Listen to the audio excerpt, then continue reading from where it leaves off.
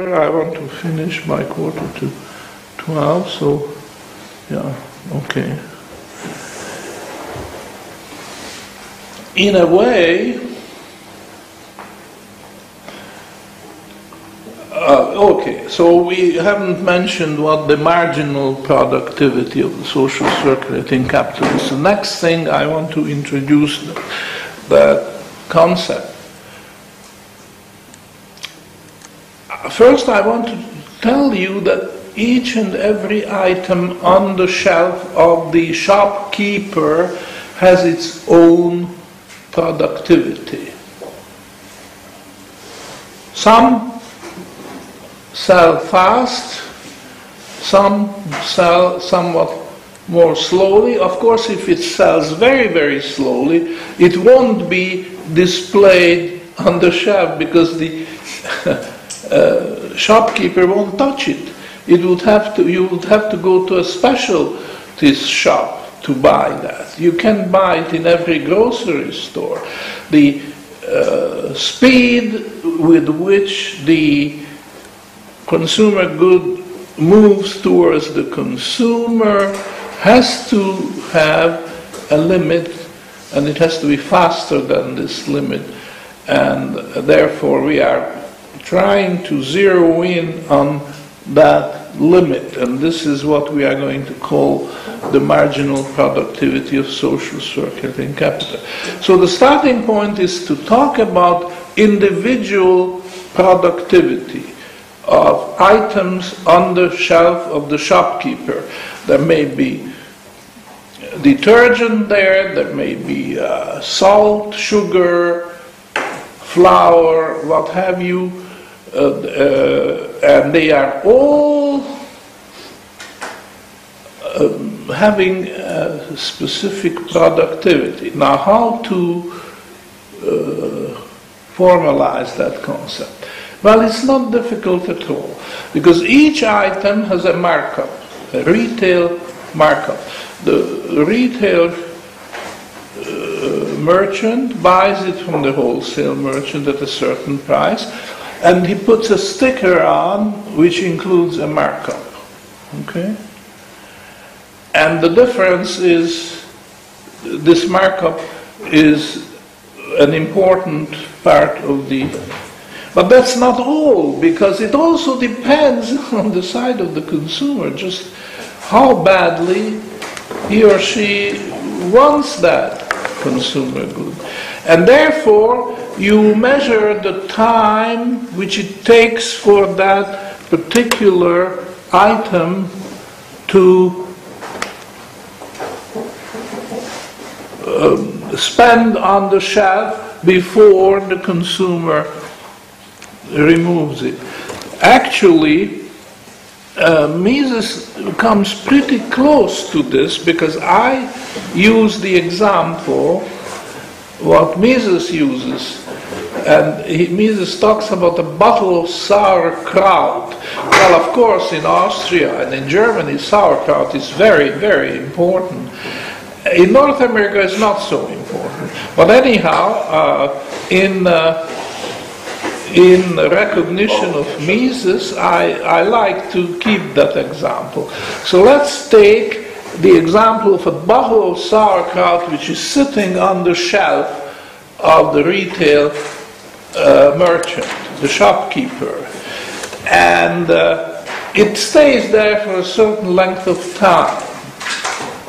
And what I'm suggesting is that the markup is not everything. You've got to divide the retail markup by the length of the sojourn of the bottle of sauerkraut on the shelf. And then you've got something which describes the productivity of sauerkraut pretty well. So it's the markup divided by the length of the sojourn on the shelf.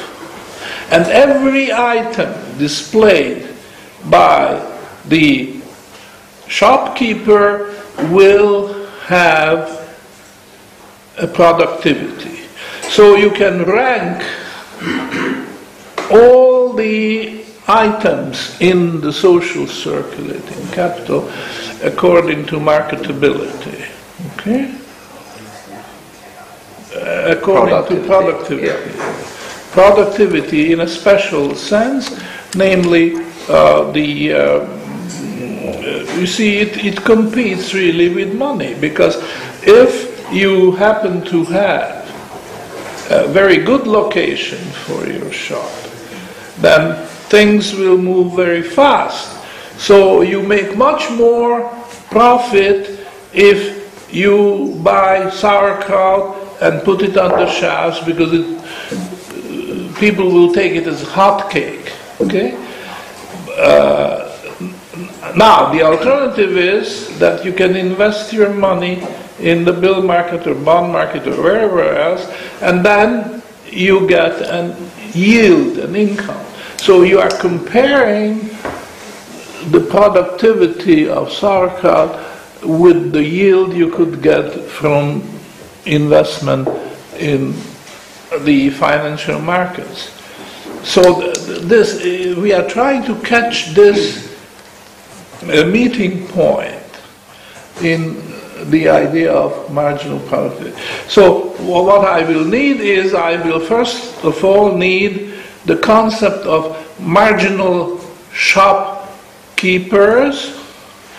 and secondly I will need the idea of the marginal productivity of whatever item. Okay, now it's easy to define who the marginal shopkeeper is. You take all the shopkeepers, line them up according to productivity, and as I already hinted at this idea, that some of them have prime location, maybe a big airport or a big railway station or something like that, where there is always turnover of people day and night, and people, especially those who are traveling, are buying, and so on and so forth. Merchandise moves very fast. So the productivity of this particular shopkeeper will be very, very high. And then you can take the other extreme, where the shop is not in a good location, but it still survives, and so on. Items on the shelf move very slowly, but it's a break-even for. In English literature they refer to pop and mom shops. Does that sound familiar? Pop and mom shop is the corner grocery store. Not a very busy point, but there's a clientele. The people live in the neighborhood. They don't go further. They might get cheaper prices if they go further away, but they are faithful to their pop and mom store and buy the candy and buy the sugar and so on.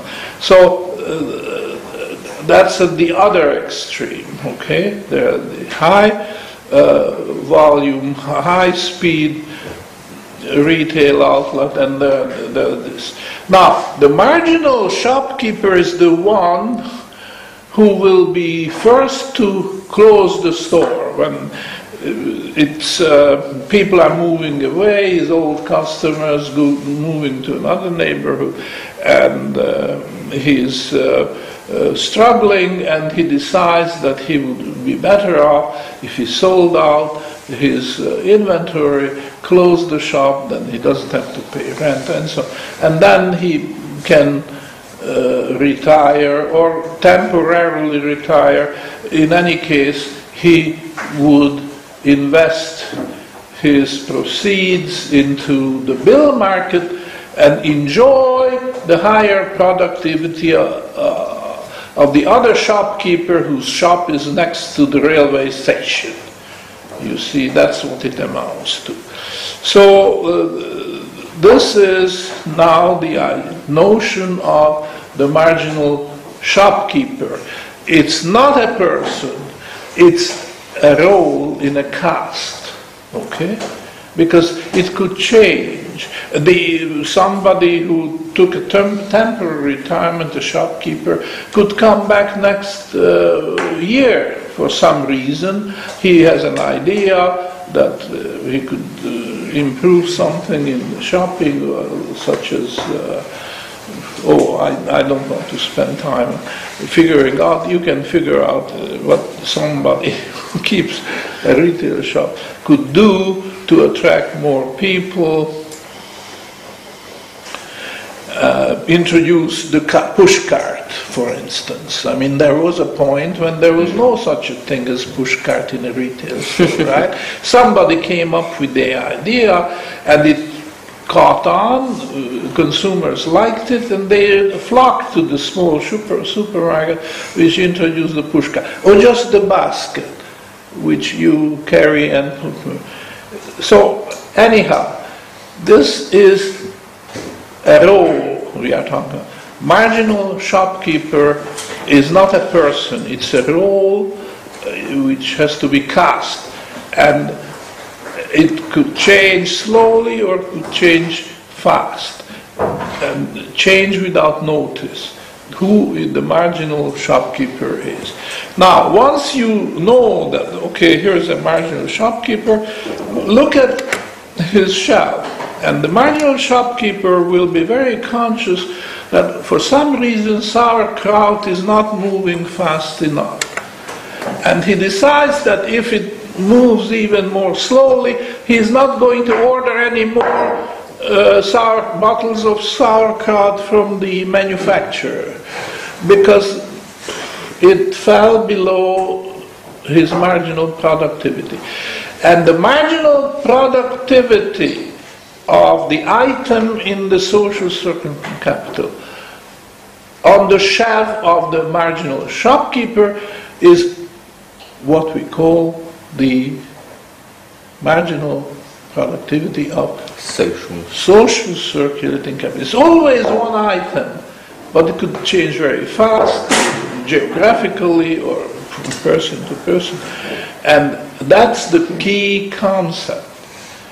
The marginal productivity of social circulating capital, and that determines the size, because if all the consumers are eager to buy, then the marginal productivity goes down, which means there'll be more items displayed on the shelf.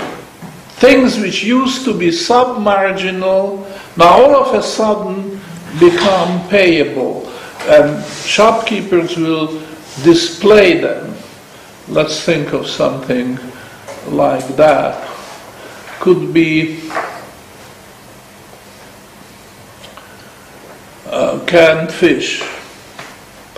Okay, people, at least, you see, I spent 40 years in Newfoundland, which is a fishing area in Canada, fishing province, and if you talk to Newfoundlanders, they are very shy admitting that they eat fish. No, we eat meat, we eat red meat, poultry, fowl, this and that. Fish? Not really, you know. But they do, you see. But they are ashamed of it for some reason. I personally like fish very much, and I am not ashamed of it. I admit that I like fish. And if I go to a restaurant, I prefer to order fish because it's very often I'm disappointed when I order meat. It's either too tough or not well prepared, not tasty.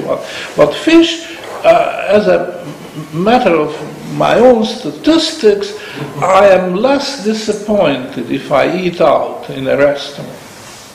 It's another story to prepare it. I wouldn't prepare fish, no. But if I go to a restaurant, I look at the fish menu first.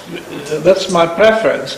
Now, right now, I think fish or canned fish has a kind of low priority on the shopping list of the housewife. This may or may not be true, but let's accept for the sake of argument it is true, you see.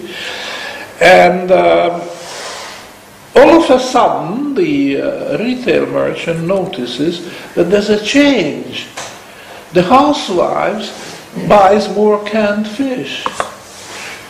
You see?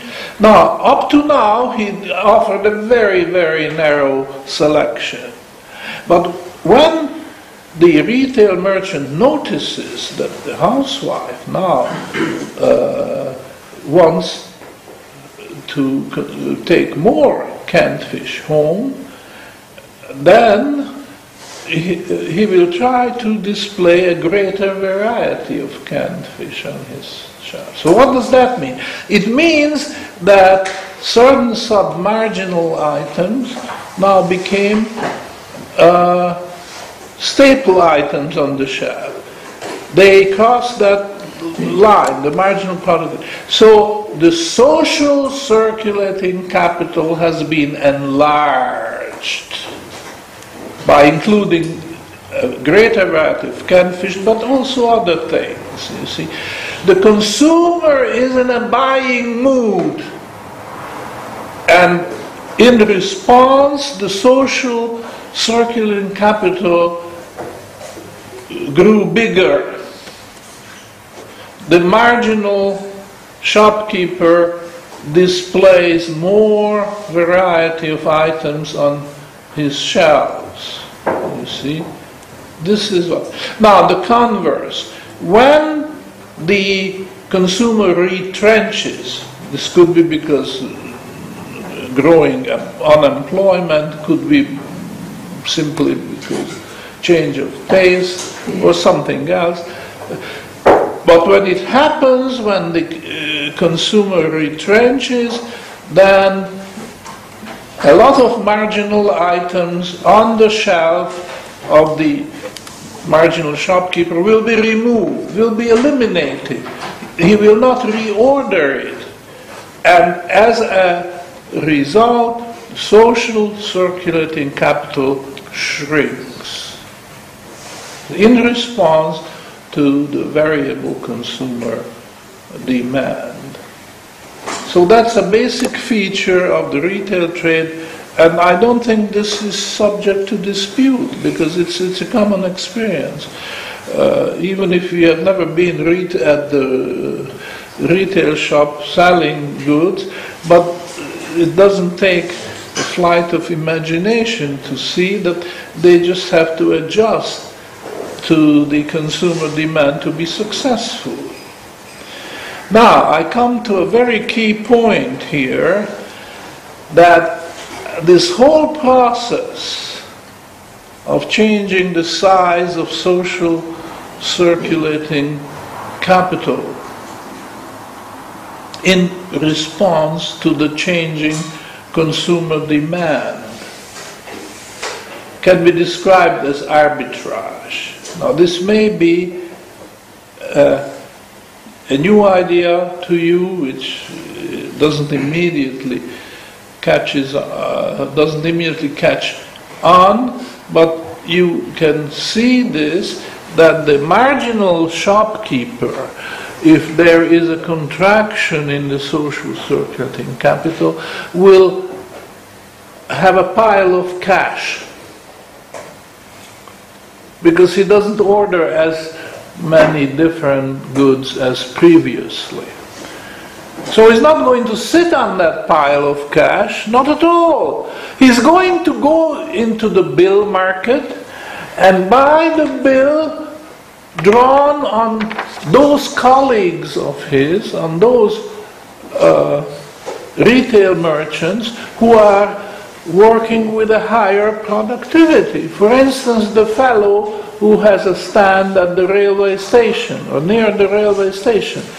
He has a higher productivity, and he is still drawing bills, or better saying, bills are being drawn on him. and that bills is those bills are in circulation.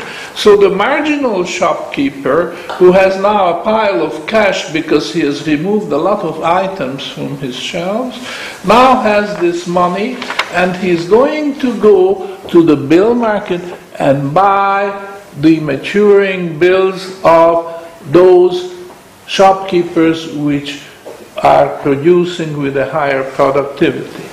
So you see, the arbitrage is between the bill market on the one hand and the social circulating capital on the other. When the social circulating capital shrinks, the bill market will expand, and conversely. And there is a flow of money back and forth. All this is reflecting the mood of the consumer, because the consumer is the boss. The consumer is the king or the queen, okay? Because it all boils down to how willing the consumer is to spend, you know. And all the rest are just servants to the consumer. The consumer is the ultimate authority. You cannot appeal. If you don't like what the consumer does, you cannot go to the government or the court and complain. Because the consumer is a law unto himself or unto herself. And there is no room for criticism. You just have to obey unconditionally the wishes of the consumer. So there it is. This is the theory of retail trade. In effect, it's an arbitrage between social circulating capital and the bill market. And if you ignore that, as Mises did, then sooner or later it will come out that your theory is limping. It's not describing reality as it is. And again, I feel that I'm in minority of one with although it's not true, because, of course, Adam Smith was the pioneer of this, but his terminology was very different, but the idea was the same. And what I'm trying to do is just use the concept of arbitrage, use the concept of marketability, productivity, and so on, to describe the big picture a little bit more accurately than Adam Smith did. I'm not criticizing Adam Smith. Of course, each generation has its own level, own type of language.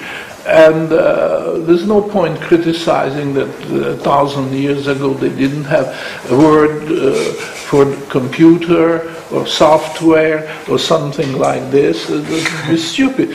But they could still express what they wanted to express. And if you want to understand, you've got to study. And sometimes reinterpret it, as I'm trying to reinterpret the real bills doctrine of Adam Smith. So this is using arbitrage to describe that change, expansion, contraction of social circulating capital, and the corresponding contraction, expansion of the bill market is very important. There is an arbitrage going on. Now I come to what I call, please write it down, the law of retail trade.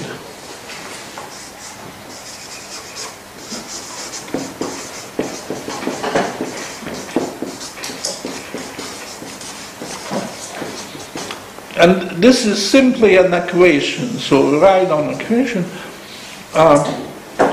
marginal, use abbreviation MPSCC. That means marginal productivity to social circulating capital is equal to discount rate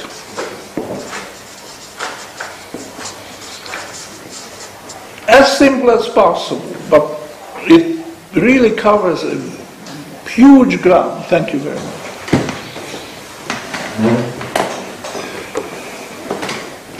If the discount rate happens to be higher than the marginal productivity of social circulating capital, who is the first to respond to that? Discount rate. The marginal shopkeeper. That's right. What will he do?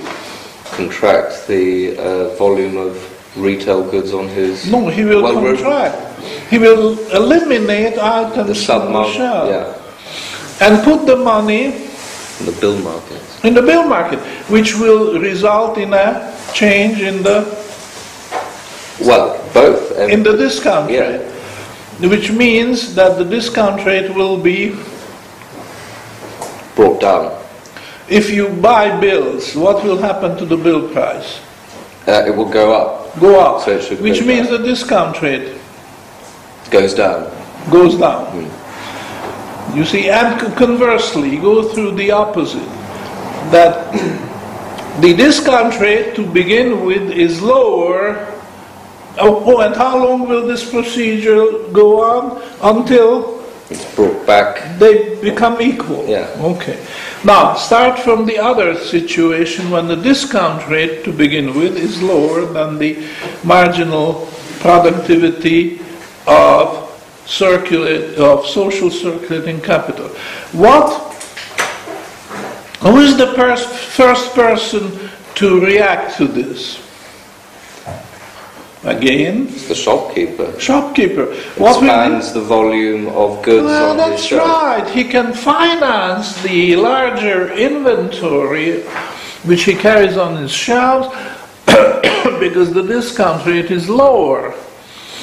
And therefore, he will pull a lot of sub-marginal items and investigate how his customers will like it if he displays it.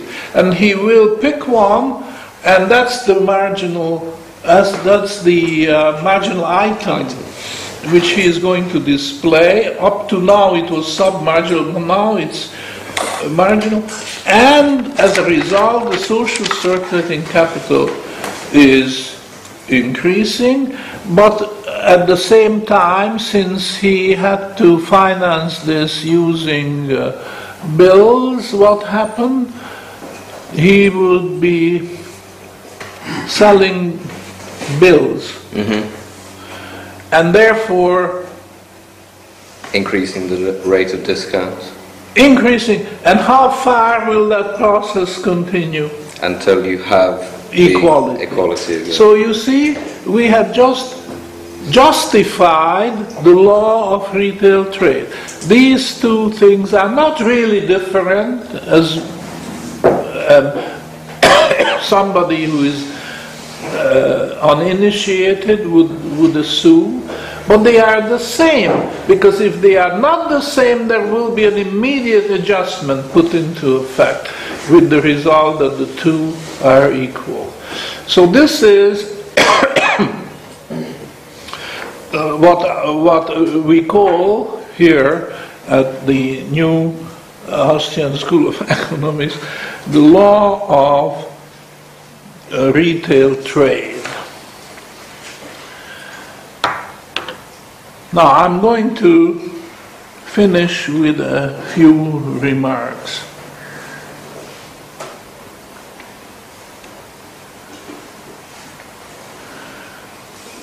If you look at this, what we've been talking about, and ask the question, where do the funds come from which make up the bill market and the funds financing the movement of social circulating capital? Is it savings? Is it because people save? And the answer should be no. This this has to do not with saving, but with consumption. And I made two exceptions in my whole life in borrowing phrases from Keynes. Here I borrow the phrase which Keynes invented and used first, which is the propensity to consume, as opposed to the other phrase which I borrowed from Keynes, the propensity to save. You see, these are the two. I am not making any more exceptions, but these two phrases I found so felicitous that I couldn't resist the temptation. I couldn't invent a better phrase than that. So you see, the funds to the bill market and to finance social circulating capital come from the consumer, and the consumer makes his or her wishes clear through the propensity to consume. Shows up as the discount rate. And the saver, on the other hand, goes to the bond market. And the bond market is a reflection of the propensity to save. Of that desire, propensity to save, is the rate of interest. And you see, they are very different. And one should not confuse the two. They are very, very different. And if you want a valid theory, a theory which works and helps you to make predictions or understand past events, then you have to make that distinction.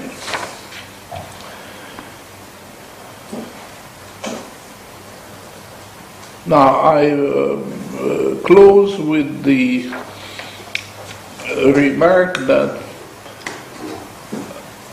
there were early economists going to times well before any of the big names in the history of economics, and these were nameless monks, in fact, churchmen, and they were called scholastic fathers. We are talking about the late Middle Ages and the very early Renaissance, say 14th, 15th century, turn of 14th, 15th century.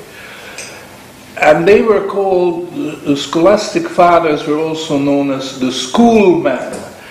And there were they were the pioneers who first warned, even long before Reformation, the church that the doctrine on usury is far too rigid, and it doesn't make the distinction which is necessary to explain economics. And I think it was the Council of Constance, 14 something, I don't have the date, don't carry the date in my head, but the issue was discussed at this council, and the scholastic fathers succeeded in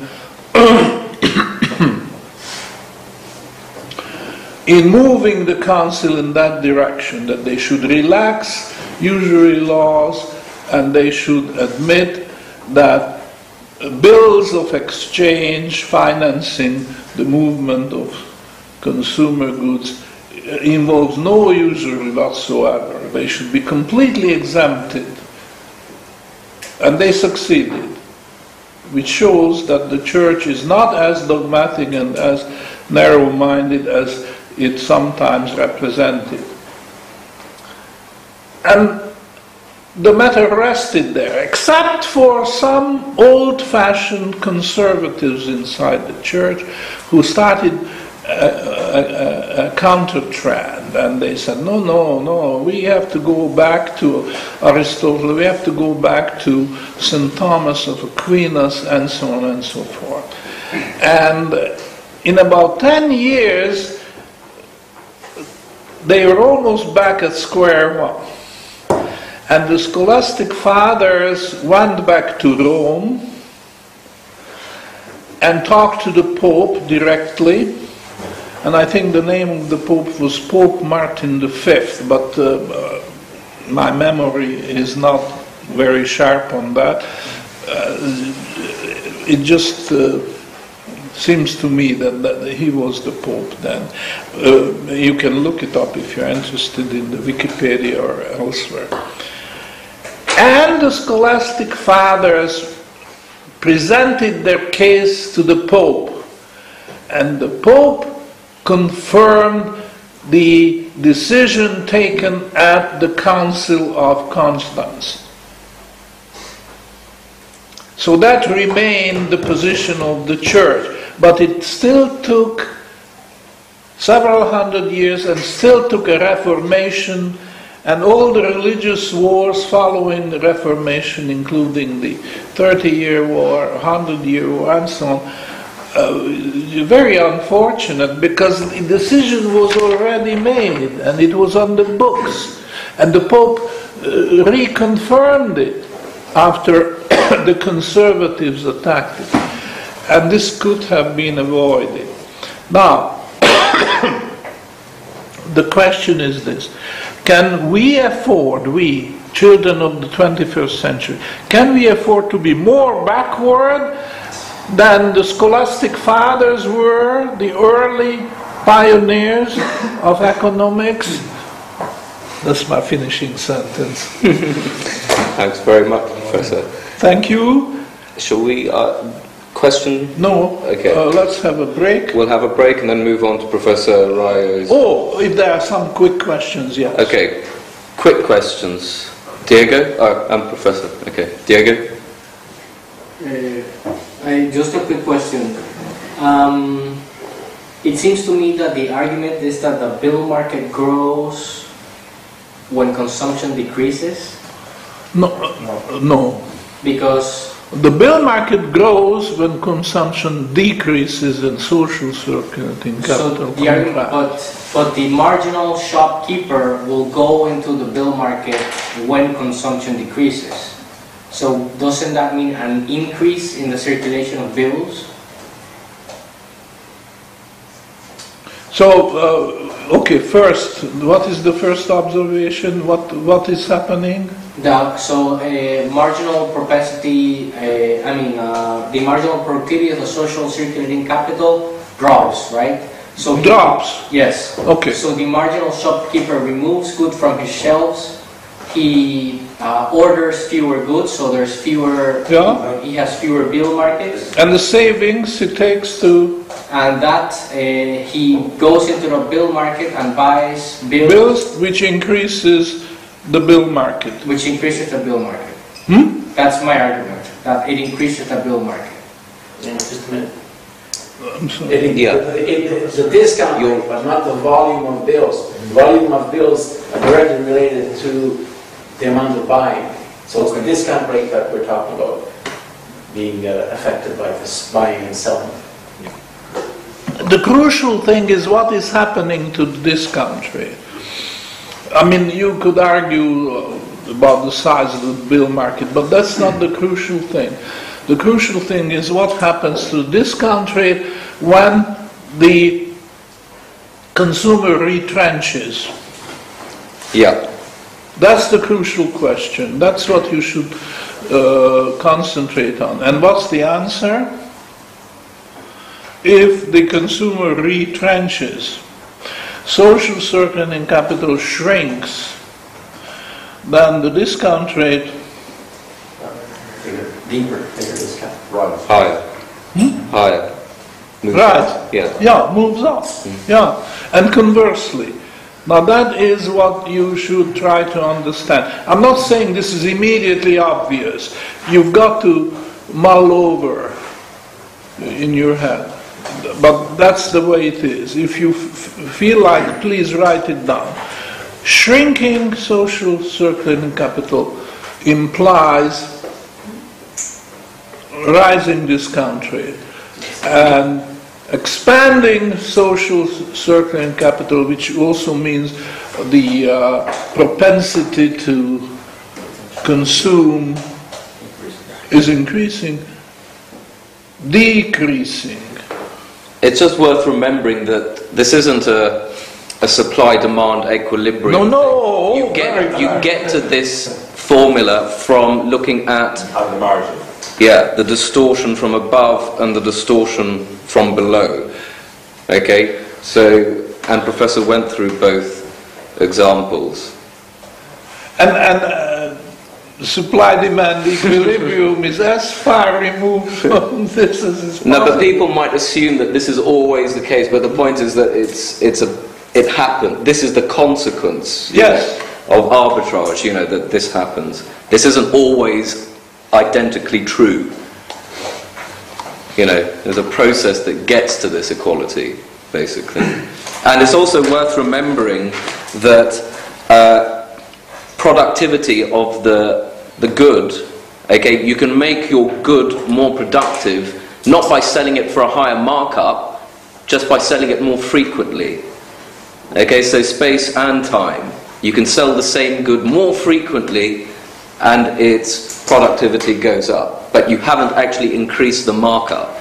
But the initiative comes from the consumer. The initiative comes from the consumer, so nothing would have changed in the shop, but they want it more frequently for some subjective reason. It's another thing that you put up, decoration in the shop to make the consumer feel more at home, and they would prefer this shop to that one because it's better lighting and maybe pleasant music and all that. That's a different thing.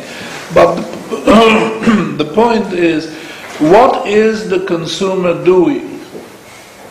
Is the consumer increasing its consumption or decreasing? And that will show up in the... Excellent. So we'll be back at 12 o'clock for Professor... Sharp, please. Okay, 12. Okay. Which is almost 15 minutes. In 15 minutes' time. Okay, thank you.